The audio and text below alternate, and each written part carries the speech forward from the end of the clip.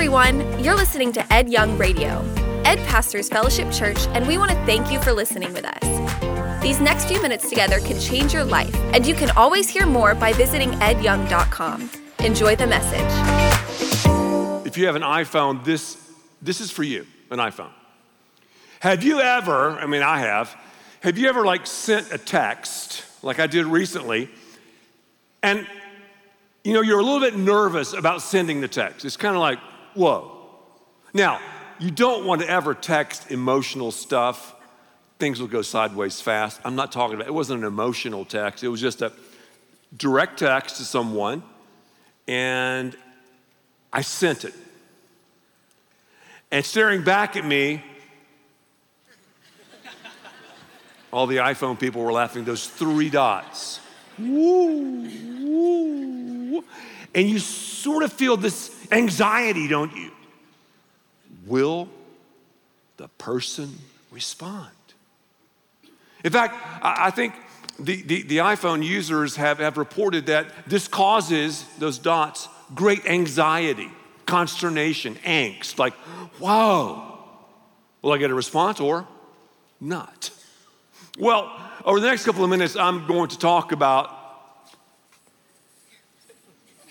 a text that is really, really important. And this text demands a response. And this text I'm going to describe to you has been sent from the God of the universe to you and to me. It's so interesting because Christianity, just to boil it down, is about grace. G-R-A-C-E, grace. What is grace anyway? Grace is unmerited favor. Grace is when we don't get what we deserve. It's a real good thing. When we get what we don't deserve, it's a real good thing. That's grace. We've been in a series called Cover to Cover. We're reading through the chronological Bible. If you're not on this journey, you can join today, start reading today. It's been absolutely awesome. I'm going to tell you today a little story, a quick story from the Old Testament. I'm talking about the Old Covenant about grace. I would argue this is the greatest picture of grace in the Old Testament. The Old Testament is the New Testament concealed.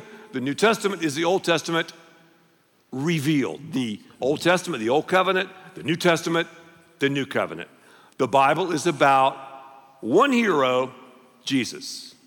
One villain, the devil. One message, the divine rescue. That's the Bible. Whenever we read the Bible, we have to think about several things. Number one, what's the content? As I talk about this little story nestled in the Old Testament, you have to ask yourself, okay, what is the content? What does this basically mean? And hopefully by the power of the Holy Spirit, I'll be able to explain the content. The next thing is, and I'll do this as well, I'll give you the context. You can't take content out of context. You have to look at the historical perspective. You have to look at the political vibe. You have to understand it's in the Old Testament. You have to understand they didn't even have the complete Bible. You have to understand that they were kind of pointing, everything was pointing to this redemptive rescue, but they didn't really understand it. But there's always God in every story, in every verse in the Bible. There's always a concept that we can apply to where we live. Does that make sense? So I'm talking about content, I'm talking about the context, and I'm talking about the concept. Content out of context leads to chaos. Ed, what do you mean? Well, I could take verses, I can pick and choose, kind of like I would at a cafeteria, and do all these biblical gymnastics and come up with some kind of cool stuff that you're going, wow, that makes sense. Problem, it's not in context, and it's not the vibe or the flow of the Bible. So as a pastor and as a teacher, I want to, before God, rightly divide his word. So we're talking again about grace. Lisa and I have a dog named Honey. Lisa named her.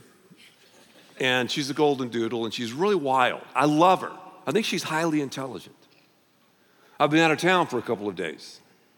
And Lisa's coming in town tomorrow as we prepare for the women's retreat. Ladies, it's not too late to sign up. Lisa and I will be there talking to women about retreating and advancing. So, Honey, she's a wild dog. And I love her, she's smart and all that, but when I got home yesterday, and one day I'll tell you, I had the craziest airport story that I've ever encountered in my life. I'll tell you later.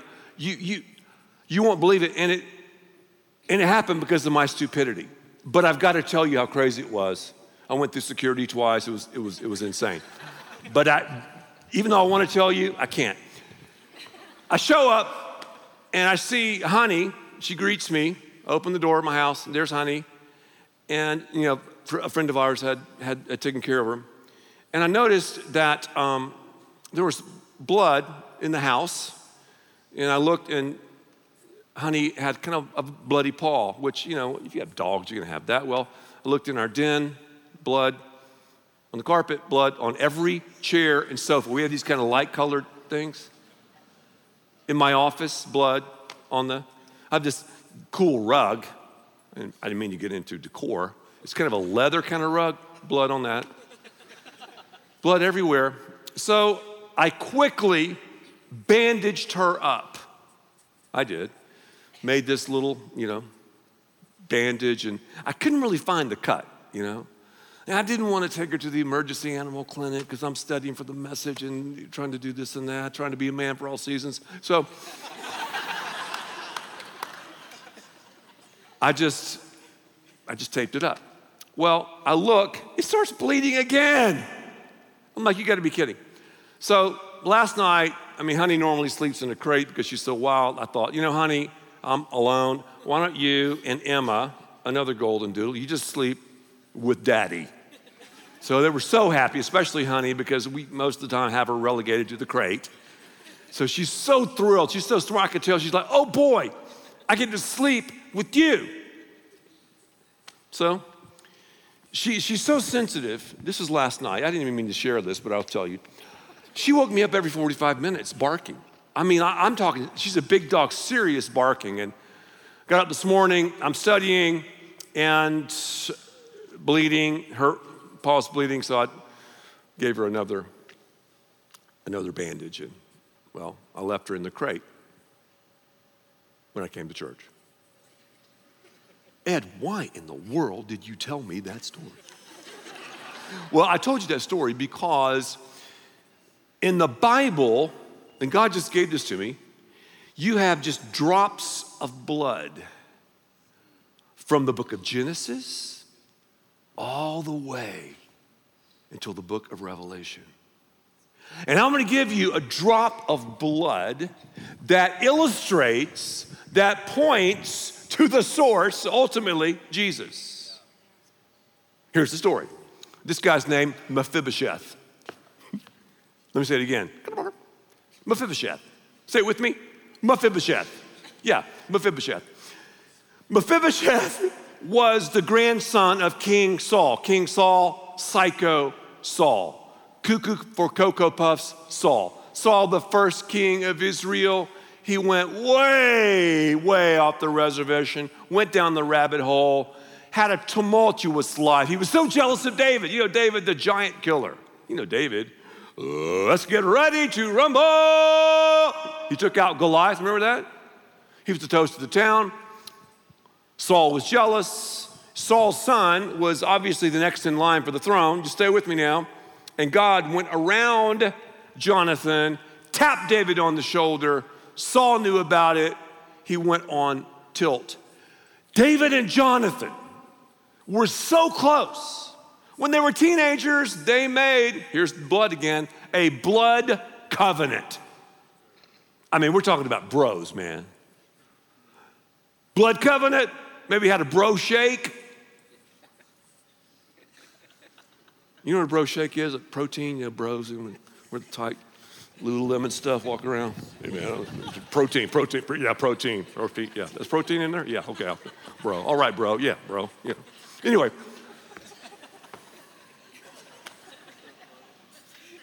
So David and Jonathan made this blood covenant. And this covenant was so powerful, they were like, man, this is gonna last for generation and generation and generation. And Jonathan was like, dude, everything's cool. Bro, it's fine. God has anointed you the next king of Israel. I know my dad's cuckoo for Cocoa Puffs. He's psycho. I'm in it to win it, you know. God's in control. God is sovereign. Well, the Philistines are fighting the Israelites. They kill Saul. They killed Jonathan. It's going terrible for God's people. Mephibosheth was 5 years old at the time. Jonathan's son, are you with me? Saul's grandson. He's in the palace living large. Word gets out. Saul is dead, King Saul. Jonathan is dead. So Mephibosheth's nannies scoop him up and they're getting out of the palace. Why?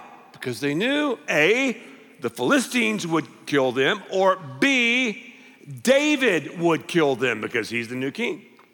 And this is so sad, as they were running out of the palace, the nurse tripped up, the nanny kind of fell, dropping Mephibosheth. His feet slammed into the pavement, crippled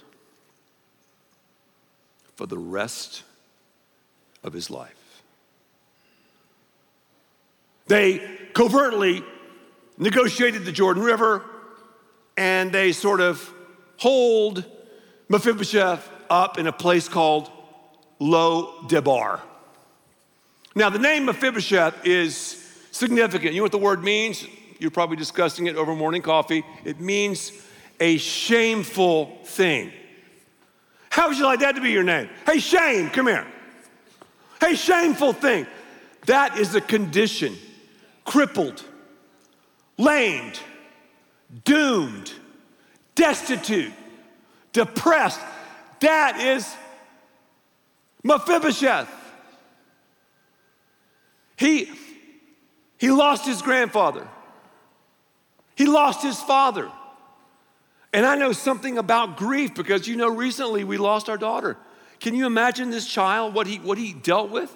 One moment, he's a multi-squillionaire, and now he's in Lo Debar. Click, the bar has been lowered. You know what Lo Debar means? You're probably discussing that over maybe an omelet. If you're a bro, egg white omelet. More protein, man, protein. Lo Debar means poverty. So poor Mephibosheth. Shame, poverty. He's from the household of Saul. Everything was cool, but now look at him. Okay, so David takes the throne. David, and you can read all the details in 2 Samuel 9. I'm going to hit some high points. David takes the throne. He's unifying Israel and Judah. Now, what does David do? Here, David had been dishonored for 10 years. Saul had been trying to kill him for 10 years. Saul hated him for 10 years. For 10 years. You would think he would maybe honor himself. I mean, David. You would think he might start retweeting nice things about him, which we love to do, don't we? Maybe humble brag. What did he do? Signed a bunch of executive orders, packed the courts. Some people wonder, how did David get elected? Very easy. Here was his slogan. I will make Israel great again. That was his slogan. And that's why That's why he won. So he's unifying. But he didn't do any of those things. He didn't want to carve his image in Mount Rushmore or write a book. Nope. You know what he did? This is strange. I'm talking, what I'm going to tell you is so weird, but it's grace. When you don't get what you deserve, remember, it's a real good thing. When you get what you don't deserve, it's a real good thing. 2 Samuel chapter 9, verse 1. You know what I call this? The Bible machine. Watch this. Here's the question David asked. He brings his cabinet together. He simply says, is there anyone still left in the house of Saul? Again, let me emphasize, the former administration, King Saul, dead. His son, dead. Back in these barbaric times, and maybe even in today's world, we pretty much get rid of, don't we, the former administration, especially anyone involved in the former kingdom. So all of David's cabinets were like, oh, I know what David's going to do. He's going to kill everybody that's related to Saul. I mean, that's just what you do. That way you eliminate problems, right? Maybe he would trump up charges against these people, who knows, kill them, whatever, all the things. And they were going, yeah, okay, yeah. But I just read part of the question. Is there anyone still left in the house of Saul? David thought everyone was gone. This is his first question.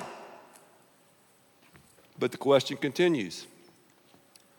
To whom I can show kindness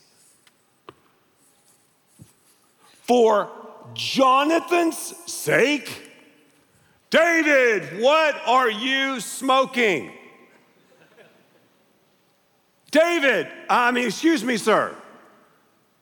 You're talking about kindness, and the word in the Hebrew is the word hesed. Hesed is a bro of grace. A fishing buddy of grace. A friend of grace. The words can be used interchangeably. So David is saying, who is left out there in the kingdom of Saul, to whom I can show grace, kindness, hesed to, not for their sake, don't miss this one, please, Jonathan's sake. If you're feeling me, just nod your head, okay. Why Jonathan? I told you earlier. The big C, covenant. He made a blood. There we go again. I know you see where I'm going. I'm just explaining the Bible to you. He made a blood covenant with Jonathan. And read about it. This will go on, they said, from generation to generation to generation. So he was showing grace to crippled, maimed Mephibosheth because of Jonathan.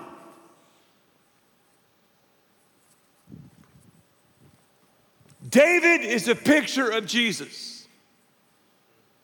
Mephibosheth is a picture of you and me, sinners, crippled, condemned, shamed, living in abject poverty. God loves you and me, and God accepts us because of what Jesus did for us. He doesn't accept us because he needs us. He's God. It's for covenant's sake. For the blood covenant 2,000 years ago that Jesus secured for your shame and mine, for your poverty and mine. How could Mephibosheth get an audience with the king? Mephibosheth is dishonored, destitute, but desired by the king. I'm Mephibosheth. I'm dishonored. I'm destitute. But friends, I am desired by the king. After my best day, I am a miserable, self-centered sinner. Sin is not just what I do, it's who I am, it's my nature. I'm Mephibosheth. So David, are you ready for this? So David had him brought from Lo-debar, from the house of Machir, son of Amiel. Now, that's big. David had him brought. My father, if you know, has been a major Christian leader in America for the last 40 years. Numerous times he's had invitations from presidents to spend some time at the White House, Democratic presidents and Republican presidents. And he's done all sorts of things. He's met with them one-on-one. He even jogged one time with Bill Clinton. That was funny.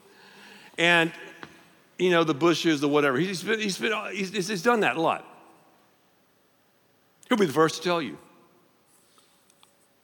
I didn't call up the White House and go, hey, I want to meet with the president. I really got something to say. Oh, he needs to meet with me. Heck to the no. They initiated it. I mean, arguably the president is the most powerful person on earth. They initiated it, and Dad responded. And he showed up, and he spent a lot of time. People tell me this, oh, I am seeking God. Not really. No, really, man, I'm seeking God. Okay, I understand what you're saying. God is seeking you. God sought you and me. It's our response. Does that make sense to you? It's our response to the grace of God. Don't you know that Mephibosheth dreaded that knock on the door? I bet he had nightmares about it. Oh, you know they're gonna find me. I mean, David's a warrior, he's a giant killer. Oh, he's gonna find me and kill me. And one day, and I'm sure Mephibosheth said, here we go. Game, set, and match. Think about him, crippled, handicapped, crawling to the door, opening the door and seeing David's driver, looking out and seeing that souped up chariot. And the Bible says that David had him brought into his presence, into the palace. David, who represents Jesus, right, is seeking Mephibosheth. He's sparing him. He deserves, if you're just being political, death. So do I, because of my sin. Yet he shares with him. Look what he does. When Mephibosheth, son of Jonathan, the son of Saul, came to David, he bowed down to pay him honor. David said, Mephibosheth, at your service, he replied. Don't be afraid. Do you know that command is the most repeated command in the Bible? Don't be afraid, or a phrase like that is in every book of the Bible. Don't be afraid, David said to him, for I will surely show you kindness. there we go again, that's hesed, grace, for the sake, here we go again, of your father Jonathan. I will restore to you all the land that belonged to your grandfather Saul. Get out of town. And you'll always eat at my table. David's like, Mephibosheth, I'm like adopting you. You will eat at my table for the rest of your life. I'm giving you all of this stuff, all of this property, all of this inheritance that your grandfather had and your father had. It's yours. Now, he didn't get healed from his crippled feet, but he understood who he was, and it changed the trajectory of his life. He had nothing, let me say it again, zero, zilch to offer David. David took the initiative, and David extended grace. And many of you are like nodding your head going, you know what, I've been a recipient of God's amazing grace. And I understand that he's adopted me into his family, that I am a guest at his table, and ultimately in heaven with all the patriarchs and matriarchs and family members who know Jesus. That's what's in the cards for someone who responds to the grace of God. Ephesians 2, 8 and 9, the Apostle Paul writes, for it is by grace that you've been saved through faith. This is not from yourselves, it's a gift of God. Not by works, so that no one can boast. What was he saying? When we don't get what we deserve, it's a real good thing. And when we get what we deserve, it's a real good thing. I was having coffee with a gentleman a while back, and the conversation turned to spiritual things, and I could tell just by the questions he was asking and the comments that he thought he knew about Christianity, but I could tell he really didn't. And most of you who are in that state are that way. And I asked him, I said, hey, could I just sketch out what Christianity is about, true Christianity? Because most people get this sideways. So I began to sketch out for him what most people think. I said, you know, most people, and I drew this scale, I said, most people see Christianity as a scale. If I have more good than bad, I can somehow alter the scales for the good to be above the bad, and when I clock out of here, God is going to say, you were a good guy. You grew up Catholic. You grew up Lutheran and Baptist, and you went to a church camp, and you're a good guy. You're really a good guy. We have this amazing ability, I do, to compare myself to others, and I compare myself to people who are a lot worse than I am. And you're the same way. Oh, I'm much better than him. Oh, I'm much more righteous than her. And we end up building our lives in the wrong place. Like many people, I have an SUV, and you won't believe this. A bird built a nest in the grill of my car. Photo evidence. Okay, that's the first. We could see it through the grill, and then we took the grill off, and there we go. You're talking about getting up in someone's grill. That's not a good place. That's not a good environment. It's not a good place to live. And those of us who are living in Lodabar, those of us who are like Mephibosheth, are living in the wrong environment. That bird in his bird brain thought, in her bird brain, wow, this is gonna be great. It's warm, it's protected. That's not a place for a bird. I'm made to have a relationship with the God of the universe. So the self-improvement plan, I'm sorry, you are going to hell. Let me repeat. You're on your way to hell. Highway to hell. I'm just simply giving you the words from Scripture. If you think that good works is the way to go, you're going to hell because good is never good enough. But then I explained to him, I said, here's what grace is. Grace is what Jesus did for us. Grace is Jesus bridging the gap between man and God.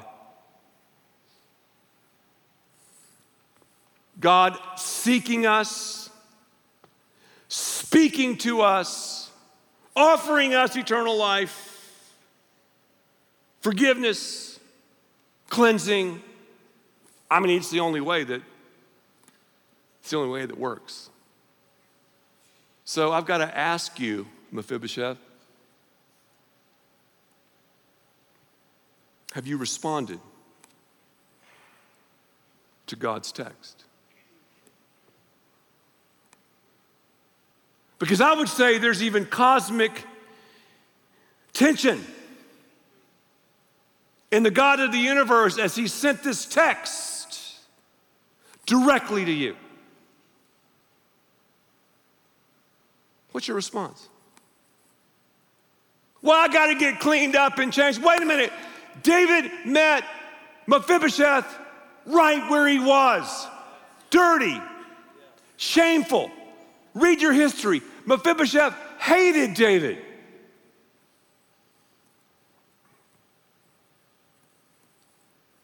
But he responded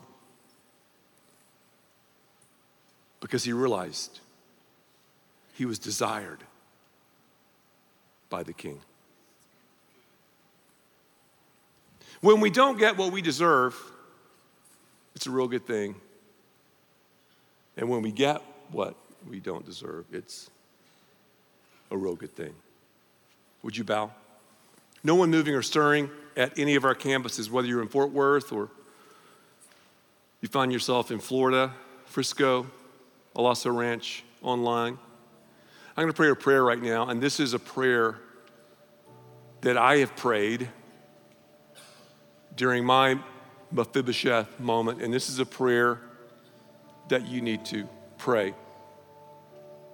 I'm talking about the guts of the gospel, what this life, what this deal is all about. God has sent you this text. He said, you know what? I love you. You matter to me. I love you so much. I sent my son, Jesus Christ, to die on the cross for your sins, to spill his blood and to rise again. Jesus offers you and me forgiveness and grace. Won't you just receive it? Well, Ed, how do I do it? Just by simply saying this to yourself. Just say, God, I believe in you. I turn from my sins, from my shame, from my poverty, and I accept your invitation. I ask you, Jesus Christ, to come into my life. Just say that. I give you all that I am and all that I'll ever be. I give it all to you, Jesus. Thank you for listening, and thanks to all who give so generously to this ministry. It's because of you that we can continue this show and equip people with the hope of heaven. You can click the link in the description to support the show or visit edyoung.com. There you can also be resourced with bonus content for free, including a daily devotional. We also encourage you to share the message today with those around you. Thank you again for listening. God bless.